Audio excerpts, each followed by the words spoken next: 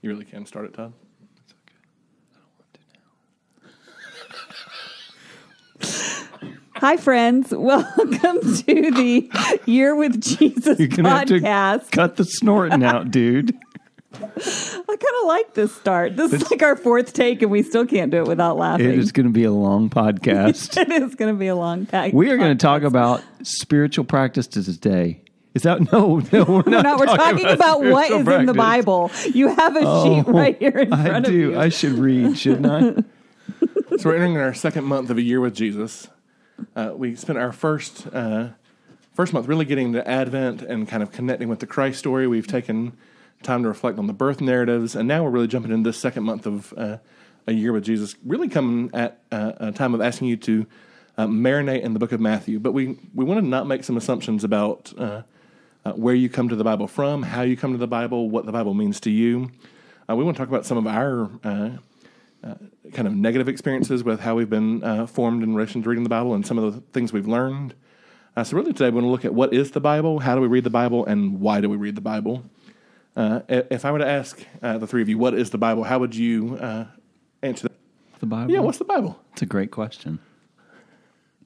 That's what everybody at the Board of Ordained Ministries says when they really don't know the answer and they're trying to buy time. You know, that's a great question. Because there are multiple legitimate answers, right?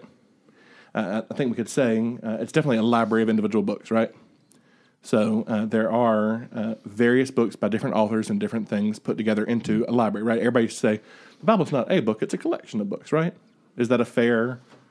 It's a collection of books within one book. Okay. So it's an anthology, maybe. Okay. And that's a legitimate definition of what the Bible is, but it's so much more, right? Teddy, how would you, when you're talking to somebody about what the Bible is, talk about it? I think I'd start by saying it's the Word of God. Mm. And it is also a human word, and neither of those diminished in any way. When you talk about it being a library of books, sure it is. There are a lot of different humans who wrote these books at different times and told them at different times to particular audiences. But altogether, this is also God's Word come to us. And if we make it any less than that, we make it not the Holy Bible. And if the Bible is anything, it is the Holy Bible. And I think that matters. So I'm especially interested in kind of hearing Todd riff off that coming from his background. Because, Teddy just talked about both the human author's role in this and the divine inspiration of it. How do you, can you speak more to that? About the human and the divine and how it all works together? What's the deal?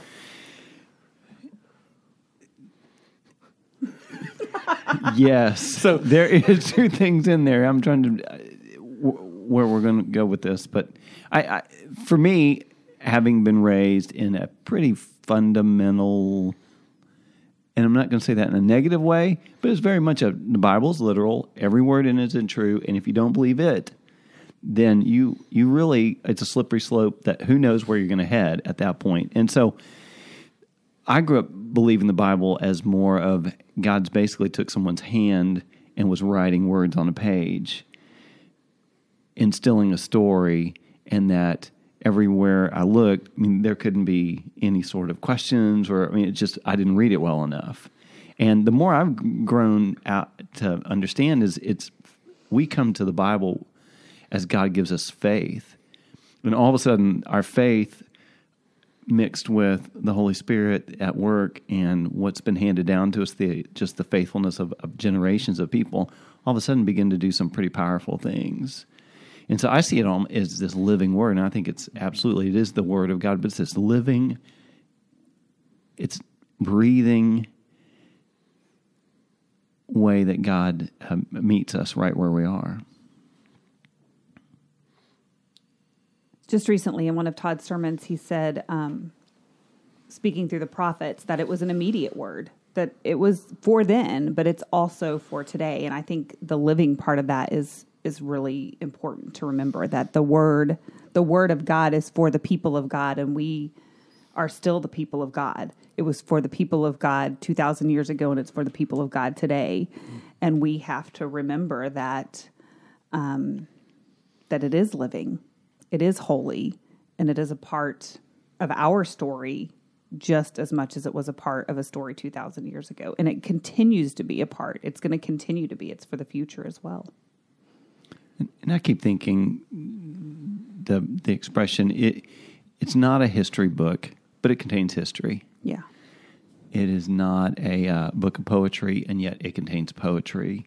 It speaks in a variety of ways to all of us, and yet at the very core is this truth that continues to come through it if we'll allow ourselves to be formed by it. And it's got rules, but it's not a rule book. Correct. Right. That's the living Word of God strikes me as a way for us to actually encounter the divine. The Bible Project talk about this book as Jewish meditation literature, as a way for us to enter in and actually connect with our God. And I'm struck by the way they get at how we encounter the text. I was raised that every time you come to the Bible, there is an application to it. There is a thing you have to go do. And the idea that we actually come encounter God, and that sometimes we leave with this is the thing we absolutely need to do, and sometimes we leave with we've met God and been shaped and transformed by it. Strikes me as a way to enter into the story that we're not always looking for the rule, right? And if we do that, we also can then probably honor the genre more. Carol, would you believe that 33% of the Bible is poetry? I would. Is that your favorite form of literature? No. It's not mine either. But the Bible's full of it. Right. And so if you come to a passage of poetry and try to read it as narrative, you're going to experience some difficulty, right? Teddy, how much of the Bible do you think is narrative? Without looking at you've already looked at it. I would cheated. Guess roughly 43%. Roughly. How did I do, Chad? Roughly. Shockingly, you got that right on. And the rest, 24%, is prose discourse, some kind of rhetoric, a writing that's driving at trying to get you to do something. Think Paul's letters and that type of literature. So just even jumping into the different literary types, not even getting into genre, what the types are, I'm struck by how it asks us to ask different things to the text. I want to read two quick examples. The same story from Exodus 14 and Exodus 15. Then the Lord said to Moses, "Stretch out your hand over the sea so that the water comes back and covers the Egyptians, their chariots, and their cavalry." So Moses stretched out his hand over the sea. At daybreak, the sea returned to its normal depth. The Egyptians were driving toward it, and the Lord tossed the Egyptians into the sea. The water returned and covered the chariots and the cavalry, Pharaoh's entire army that had followed them into the sea. Not one of them remained. The Israelites, however, walked on dry ground through the sea. The waters formed a wall for them to their right and to their left. The Lord rescued Israel from the Egyptians that day. So we have this nice narrative account of what happens after God leads Israel out of Egypt, right? Facts, here's what happened next, here's what happens. And then reflecting on that, Moses gives us this. "I will sing a song to the Lord for an overflowing victory. Horse and rider he threw into the sea. The Lord is my strength and power. He has become my salvation. This is my God whom I will praise, the God of my ancestors whom I will acclaim. The Lord is a warrior. The Lord is his name. Pharaoh's chariots and his army he hurled into the sea. His elite captains were sunk in the Red Sea. The deep sea covered them. They sank into the waters like a stone. Your strong hand, Lord, is dominant in power. Your strong hand, Lord, shatters the enemy. With your great surge, you overthrew your opponents. You send them out in hot anger. It burns them up like straw. With the breath of your nostrils, the waters swelled up, and the flood surged up in a great wave. The deep water foamed in the depths of the sea. The enemy said, I'll pursue, I'll overtake, I will divide the spoils of war. I'll be overfilled with them. I'll draw my sword, my hand will destroy them. You blew your wind, the sea covered over them. They sank like lead in the towering waters. Who is like you among the gods, Lord? Who is like you, foremost in holiness, worthy of praise, doing awesome deeds? You raised your strong hand, earth swallowed them up. I mean, literally one chapter after another, we have the story told in two different ways. And if you try to say God or people are like lead, that's not a true statement. But Moses describes them sinking like lead in a vivid way to paint the picture of what God has done in this moment. If we come to poetry and ask it to be narrative, we're going to struggle, right? Yeah. If you come to Shakespeare and ask it to be David Arnold's young adult literature, you're going to struggle. If you come to Howard Thurman and his rhetoric of racial justice and ask it to be Charlotte's Web, you're going to struggle. Where's some other places that diving into this literature genre, even a step below literary type genre, might be something we might consider?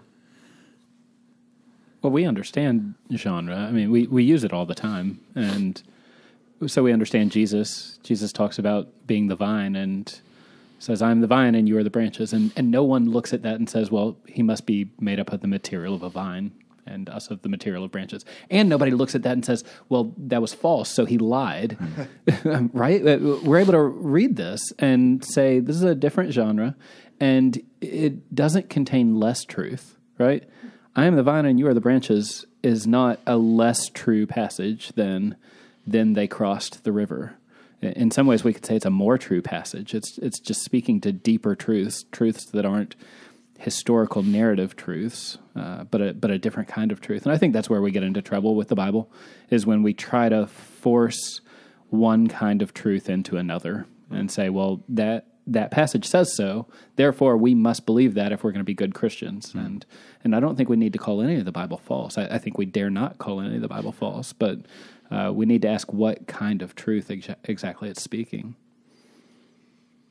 And I think one of the difficulties that we have understanding the Bible, and a lot of times I'll just be honest in terms of my own journey, you get to something that's difficult, and rather than persevering through, you're like, I'm just going to skip through, or I'm going to stop altogether. And genre is one of those things that if we're not really careful, we just simply don't understand, and we're moving on. Context is another. Mm-hmm. So, I mean, understanding how Jesus' day and age operated, what their customs were, a lot of that can feel overwhelming. And the beautiful thing about the Bible and God's truth is the deeper you understand that, you get truth. In my opinion, without any of that, God's still going to be very faithful to the reading and to impart truth to you. So it's not a either or. It really is a both and wherever we start, we don't need to be put off because we may not understand all of it. Apocalyptic genre, whether it be Daniel or Ezekiel or Revelation, is some of the most difficult to understand because it's very much context laden, and yet it is very much kind of just out of this world. And what do we do with it? And a lot of folks either get into the weeds and lose the truth, quite honestly, or they just stop altogether and they lose that ability. And so for me, I think to understand that the different genres and the context are there as a starting point, but not a point to kind of push us off of reading. So an invitation to really consider both those really is an invitation to consider how we read the Bible, right? I think many of you have heard, I came to seminary for many reasons, but the primary one is I didn't feel like I could read the Bible well from home. We had done this Bible in 90 Days experiment at my home church, and I did it and left thinking, I still don't understand what's going on here. I know there's good kings and bad kings, and Israel's the whole of the nation, but it's also one part of the nation. And I did this 13 times and left dissatisfied because I got a lot of just read the Bible and believe it was the answer I was given. If somebody had taken my question seriously and had kind of been there for me, I think I'd have had a whole different experience of what it means to actually encounter the living Word of God. What are some different ways y'all understand even what does it mean to read or study Scripture? Or how do you even start? What's the first step?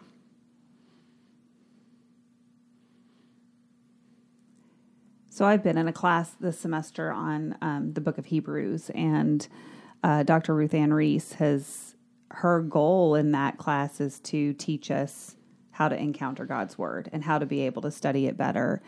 And she has, the first thing we did was to write really a one-line prayer that we pray every time we come to the Scripture.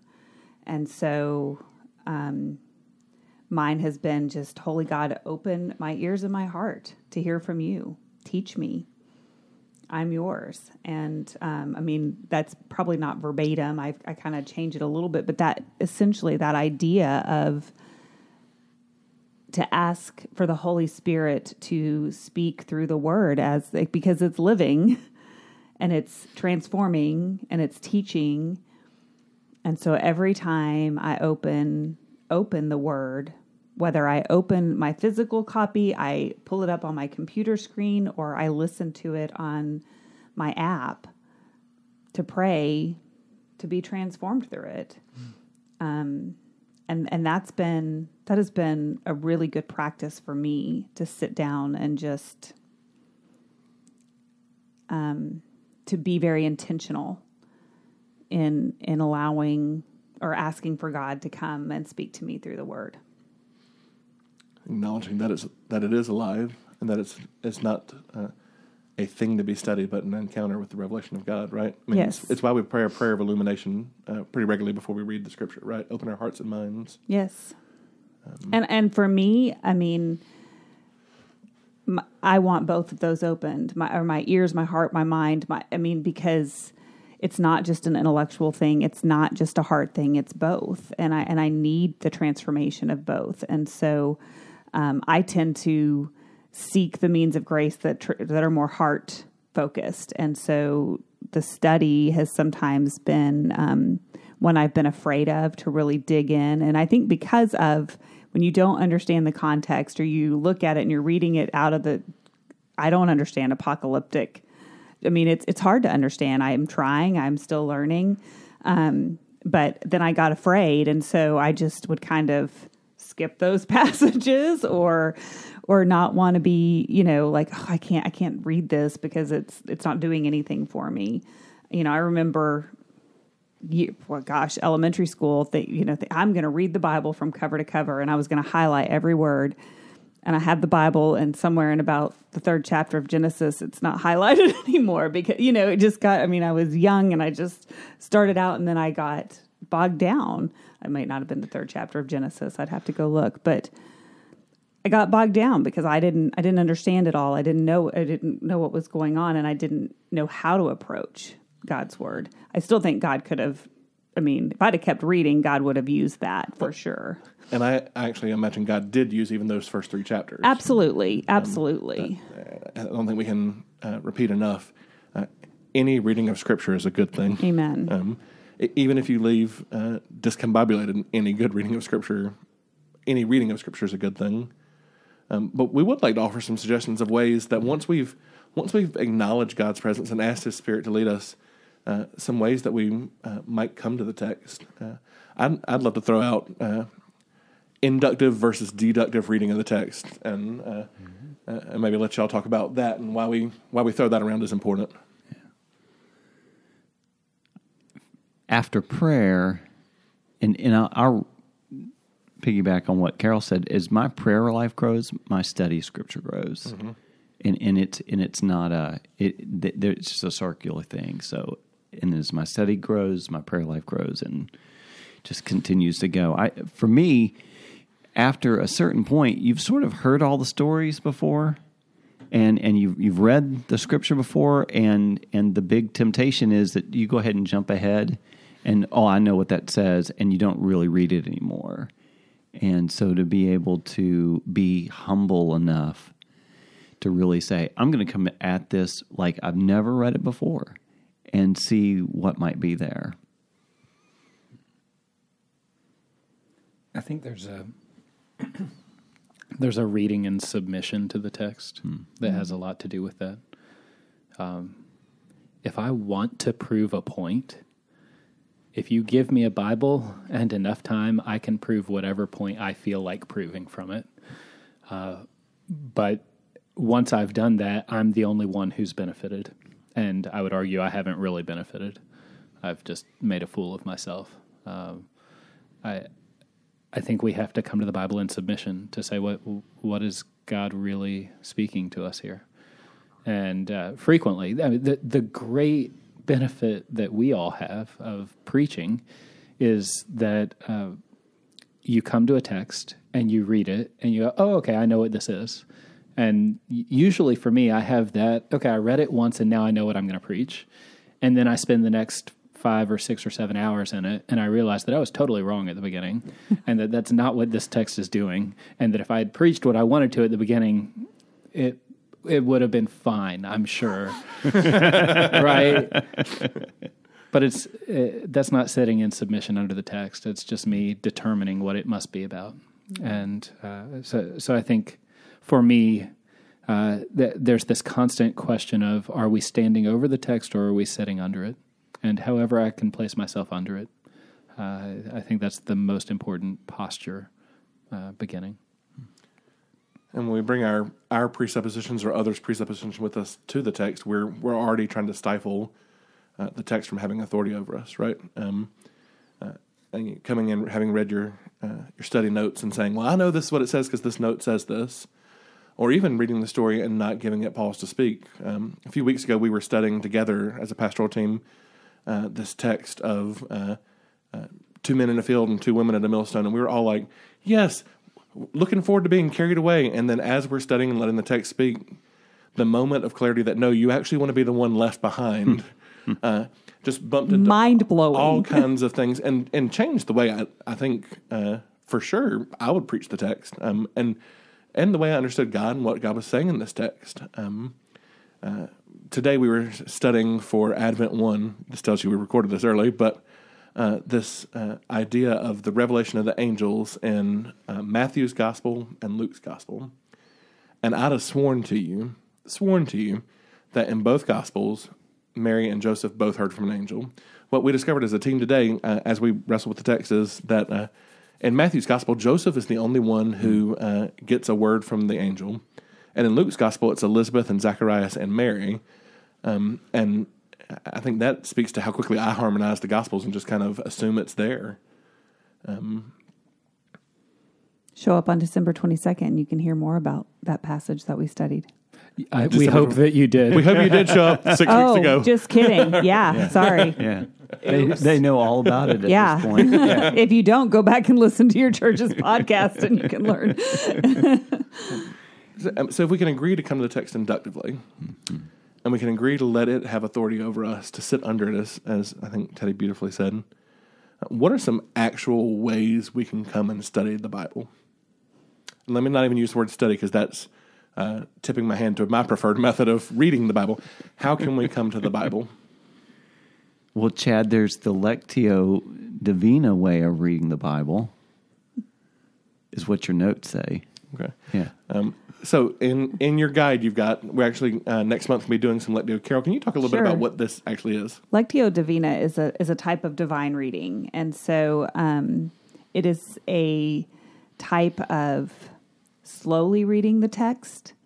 And I think your image of sitting under it versus standing over it beautifully encapsulates what Lectio is.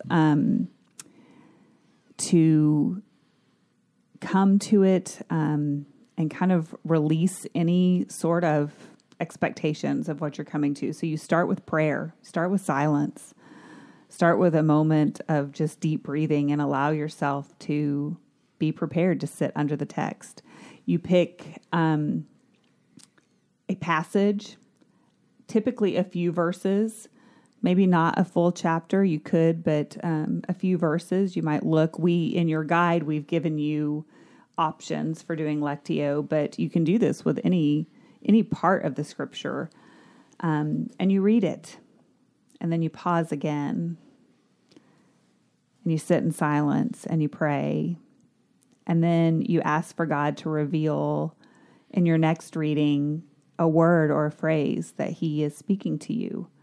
And so read it again. I think reading it out aloud is a beautiful way to do Lectio. There's something about hearing the words roll off of your tongue. And I think you notice the words more when you read it aloud versus when I read just skimming or something like that, I can kind of move past a word. And so read it again, listen for that phrase, and pause and ask what that phrase or word is. Read it again.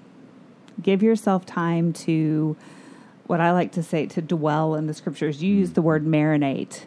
That we're going to marinate in Matthew, which is, it's kind of this fun play on words, but that's what it is. When you marinate something, it needs time to soak, right? It needs time to get all that it's supposed to, all the juices, all the spices, all the everything. And when we marinate in God's word, that's what we're doing. And so Lectio is that. It is abiding in God's word. It is dwelling in God's word. I think keeping a journal handy as you do Lectio is helpful to jot down what God is saying, to jot down what that word or phrase is. Why is God revealing this word to you at this point? And let God speak to you. So Lectio is actually an ancient practice. It's not something new. And if you listen to a lot of the language Carol used, it's very connected with our experience of the text, and it can sound emotional is not the right word, but I want to name, especially to even some men listening, give this discipline a chance. Try this and avail yourself of it. I have to confess that early in my relationship with Felicia, I thought my way of studying Scripture was the real way, and I told her that hers, which was Lectio, was Bible study light. And I literally am still horrified by that, because now that I've actually submitted to Lectio, and I mean it's a major part of I will regularly practice Lectio before I begin to actually study the text, as a way of praying and allowing God to speak before I try to impose my process on the text. So however your mind is wired, if you hear that and think, oh, that doesn't sound like me, at least give it a try. As one way of submitting yourself to the text, of sitting under it. Yeah. And let me throw this out too as maybe something to explore that is aligned with Lectio, but it's not exactly Lectio. Yeah, our subconscious works 24/7, and even while we're sleeping, when there's a ton that goes on in our heart and our minds, and quite honestly, we were talking about this earlier about dreams and visions, and I believe that we see a good number of visions in the Bible as how God communicates is because sleeping is when our defenses are down, and God could actually we can hear. Right. We're not. I mean, if we're upright, there's no telling what's going on between the music or whatever else we've got going on. When we are asleep, we are the most vulnerable, I think, to God's word. What about taking a piece of Scripture? And I don't think it has to be a long. Maybe it's 2 or 3 verses. Maybe it's a whole narrative. And right before you go to bed, I mean, maybe not the 5 minutes before you go to bed, but the hour before you go to bed, you spend 2, 3, 5 minutes. Read it a couple of times. Put it away. First thing in the morning, before you check your email, before you check the paper, come back to it and just see what it's done to you. And I believe that when our defenses are down, if we'll put that on our heart, there's no telling what God may very well do as we sleep and rest, and He restores us. And I'm just exploring my own personal life, devotional life, the power of what happens when my defenses are down. And quite honestly, sleeping is that moment. And The Good and Beautiful God, the very first, by James Bryan Smith, the very first soul training, which is his way of talking about spiritual disciplines, is sleeping. Mm-hmm. And I think because we are such a busy people, so many distractions, so much going on all the time, that we forget that that's important. And I think you're right. It's a beautiful way God is speaking to us then. And so allowing ourselves, I pray myself to sleep. And I used to feel guilty about that because I would fall asleep in the middle of my prayers. And then I realized what a peace I had as I fell asleep, and what an incredible gift that was. And so I think that's a good thing. So we've talked about Lectio Divina. We've talked about really Lectio Asleepa, we'll call it. Let's copyright that. I like it. It's a book waiting to be written. Yeah. You hear the word Bible study thrown out all the time. We've all been kind of formed by a particular way of studying the Bible. We all talk some about inductive Bible study. What actually we mean when you'll hear us talk about IBS, and we're not talking about the other IBS. We're talking about Bible study. What do we mean? So inductive Bible study ends up being for, I would guess, half of the people who are exposed to it, something that totally transforms how they study the Bible thereafter.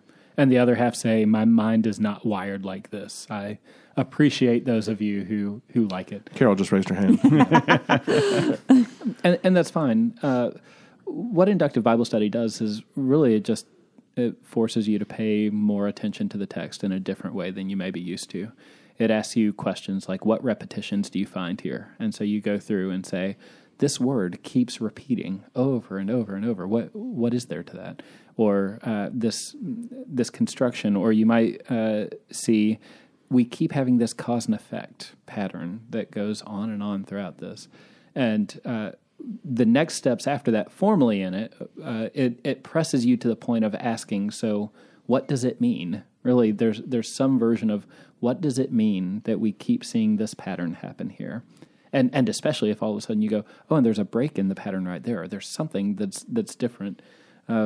So to me, if you've done literary analysis, if you're like an English teacher and you diagram sentences or anything like this, you've probably been exposed to something that has a lot of similarities to this. And it really just forces you to analyze at a really deep level what's happening in a text. If you did a lot of accounting classes and learned rules for analyzing journals and T-charts, this will, I mean, English majors and accounting majors don't have a whole lot in common, but that kind of analytical approach with a set of steps, I mean, for me, that was the real eye-opening part of inductive Bible study is, here's a process. Yeah. Hey, Chad, let's just start with, where does this fit within the book? If you're going to outline it, how would you outline it, and what's going on before and after it? I mean, just those steps were things that I don't know, maybe this seems really obvious, I never thought of, but let's take this story that I heard on a flannel graph growing up and situate it within the broader context, and just that alone opened up the world of the text for me in new ways. And I think it gives credit to the writers and the folks who've put the Bible together as a whole as master storytellers. And there was a reason why a word was used 5 times in 6 verses. And that begins to lead us to, and why they spent 80% of the text or whatever you're studying on this one topic and then 20% on the other, and why the book of Jonah isn't about a whale. Matter of fact, it's not even mentioned. A whale's not even mentioned in the book. And it's those sorts of things you begin to read and you're like, oh, these people are master storytellers. And we have tools, thankful to a lot of our English teachers in the way that we can examine the text that allow us to kind of unearth those. So I see it almost archaeologically. It takes a while, and yet it is such a methodical and yet proven way of really getting at the heart of Scripture, and God uses it. And even as somebody who raised her hand whose brain doesn't work that way, every time I've sat with you all or others and looked at the text through inductive Bible study, I come away knowing more, understanding more, and transformed. And so I used to be afraid of it. Now I enjoy it. And my brain doesn't just instantly go to the different words that are used in inductive Bible study or things like that. But it allows me to learn the text, to sit under the text in a way that I haven't before. So try it. Don't be afraid of it.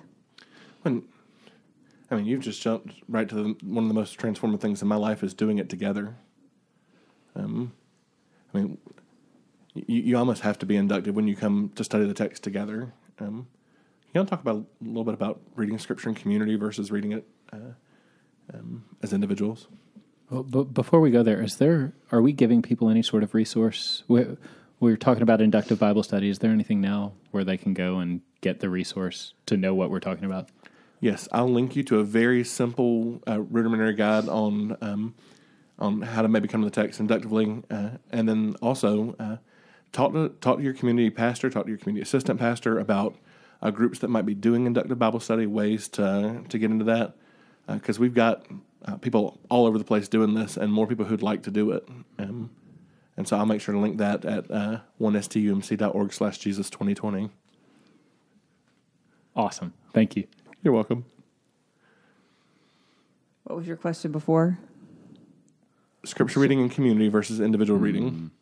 I don't want to set those up as one better than the other, but I do want to talk about especially Scripture reading in community, because most of us are familiar with Scripture reading on our own, right? I mean, that's our private time.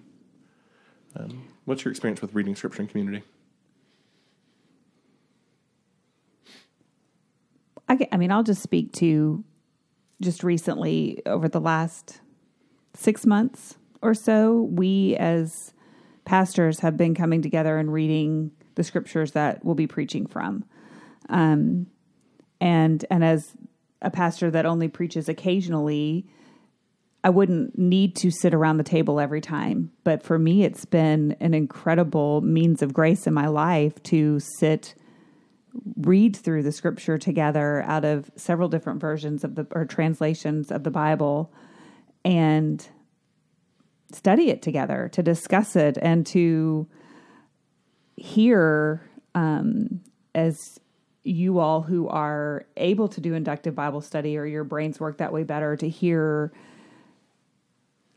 your thoughts as you're understanding the scripture and how much that has helped me. And so I think I learn more when I'm studying the scripture in community. I'm able to receive more and to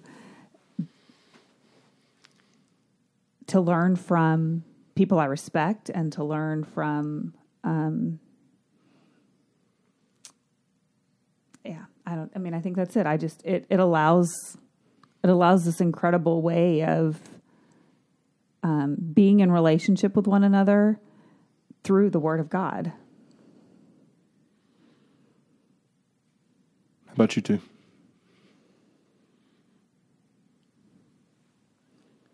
I love reading scripture with people. It's this unusual opportunity to all put our focus on this one text and see how each person sees it so differently.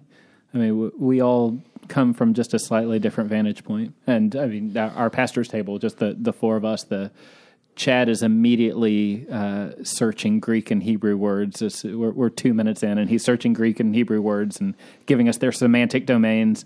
But then, and it's not just this nerdy, well, sometimes maybe it is. Not just, but also. But that it brings something out of the text that the others of us probably on our own, that's not where we're going to first go. And Carol immediately is thinking, you're consistently bringing the pastoral, like, here's how I've always heard that. Here's how I've always felt when I've heard that. And then Todd's consistently just throwing a new question into the air. Like, I wonder what it means when you take this and you connect it to this other passage that we'd been talking about. And you did that today, and it totally changed the direction of the rest of our conversation. Derailed it? Yes. No, allowed us to explore further. And that's the brilliant opportunity we have whenever we study this with people. And the other thing that I would say about it, though, briefly, is I had a Catholic friend who once said, I know you all think we undervalue the scriptures. You think that we don't take enough time to go and just read the scriptures on our own. And he said, and I think you actually make a good point. I think there's something to that. But he said, here's our perspective. It seems to us that sometimes you Protestants are quite arrogant, because you will take a Bible and you go off into your room on your own and read it, and you act like you know better than 2,000 years worth of brilliant theologians who've come before us. And we want to know why you're more confident in your little reading than the reading of the church. And so to talk about reading in community in the full, I would add reading with the whole church. And this is where some people might talk about commentaries or going back and reading John Wesley's sermons and say, well, why do we need that? Those people aren't Jesus, and they're not. But they were wise, and there's something worth hearing in them. To piggyback on that, I love the common reading of Scripture that we do in services.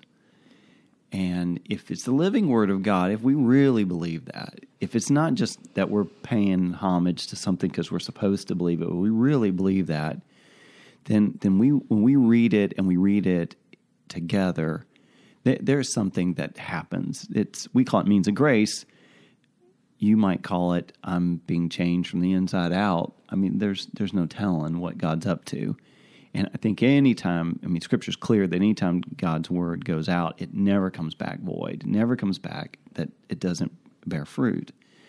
And so I think that's a great place to start. I don't want to overplay how the oral tradition of Scripture is so important and we've lost, but I think in the basis of how Scripture was put together, it was always meant to be shared as a group. And it was always a verbal thing. It wasn't like, hey, I get my scrolls and now I'm going to go to my. It was, no, we're coming to the temple, the synagogue, the place that we gather, and we're going to have Scripture read.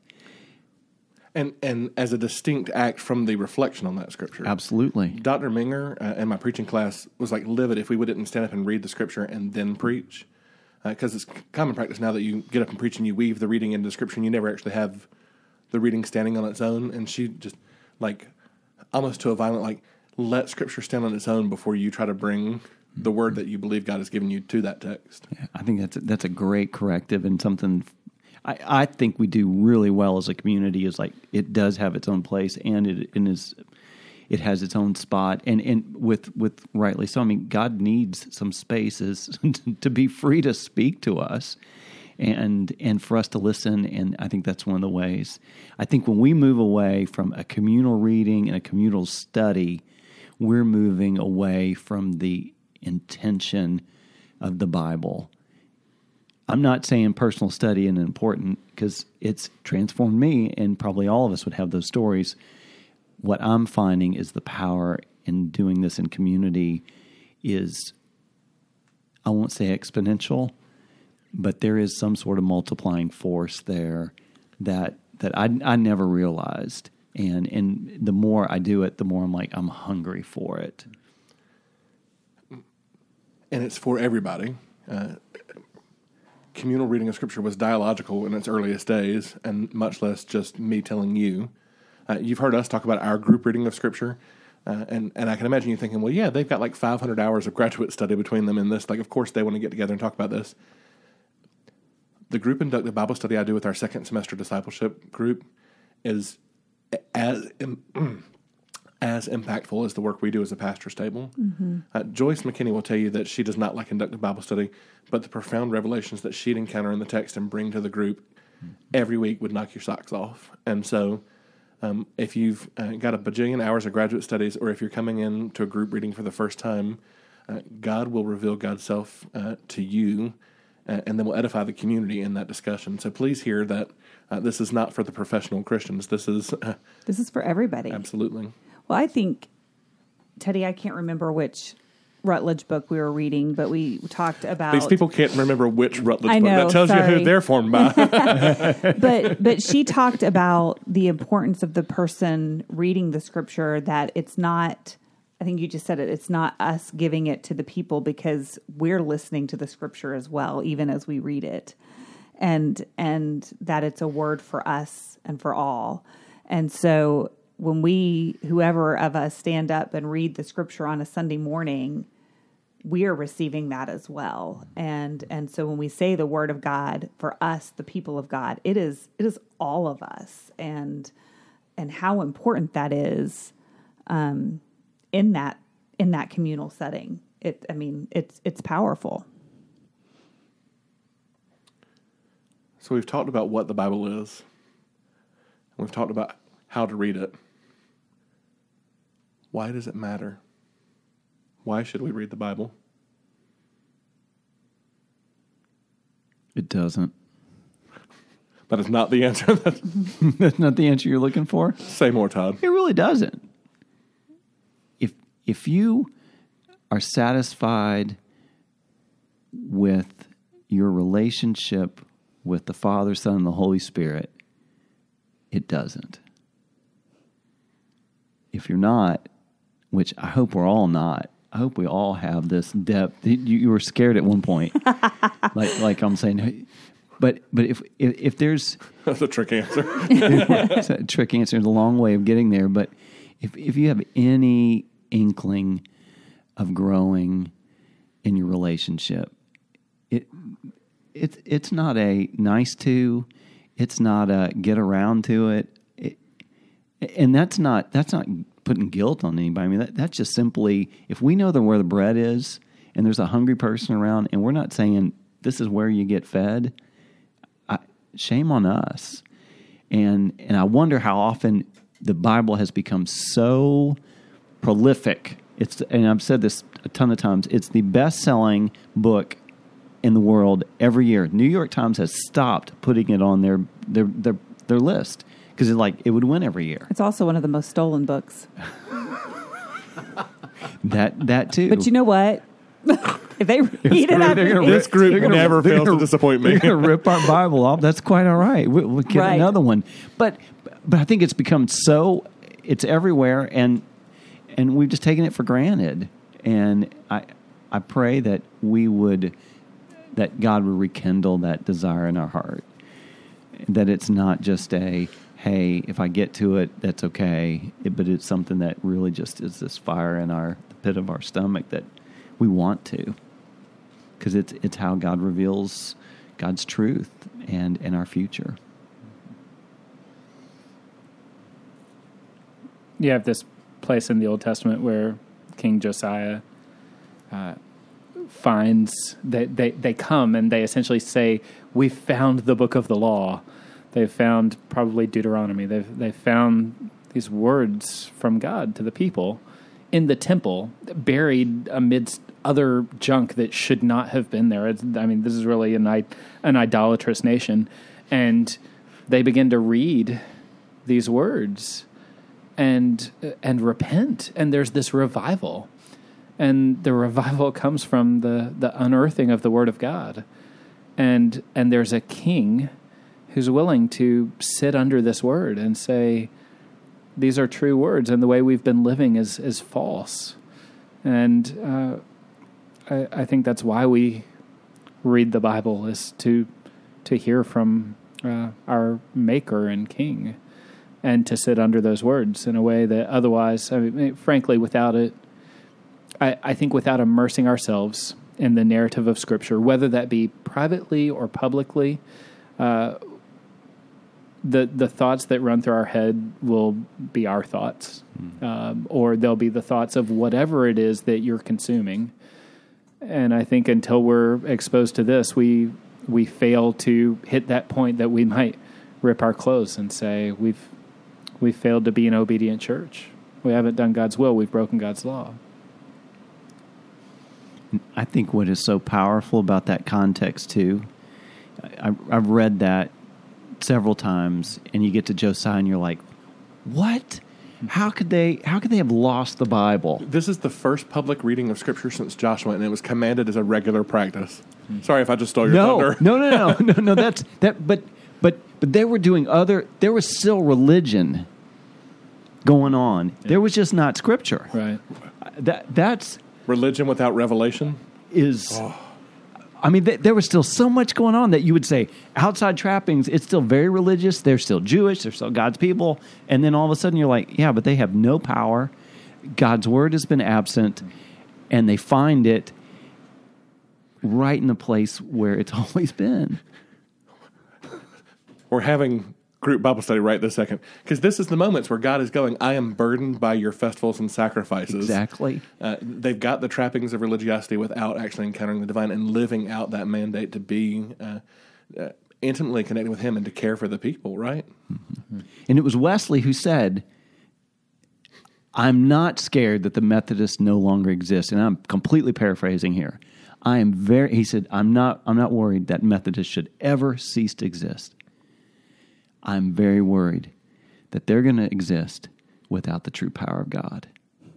And when we walk away from Scripture and the spiritual practices have been handed down, what we're doing is saying we want the kingdom, but we're not interested in the king. Oh. And that's not mine. I know, that's Mark Swayze. Still, yeah. And we want all the good stuff, but we're not willing to submit and sit under the text. Outside of the very person of Christ, it's our clearest revelation of who God is, right? And if you want to love your spouse, you spend time with them, getting to know them, and you don't check in occasionally. If you want to love your kids, if you want to love your friends, long-distance friendship is hard. friendship and community is pretty special. And if we are to be a people of God, we have to actually encounter him as he's revealed himself, correct? What does God want? I mean, God wants to be known by us and for us to know God. And how do we do that? But through reading God's word, the living word of God. So we hope you've heard a word. We hope you've heard a word of blessing and freedom as you encounter the text, not a word of guilt and shame. Yes. We hope you hear that this is a means of God's grace, an ordinary way that God pours God's grace upon us. Throughout this year with Jesus, we're going to encourage you to avail yourself of the means of grace, and we're going to give you different ways of encountering the text. We're going to encourage you to come to the communion table regularly. We're going to invite you to fast and to pray, because not as a way of disciplining ourselves, though we use those words of spiritual disciplines, but as a way of opening ourselves up to God's grace.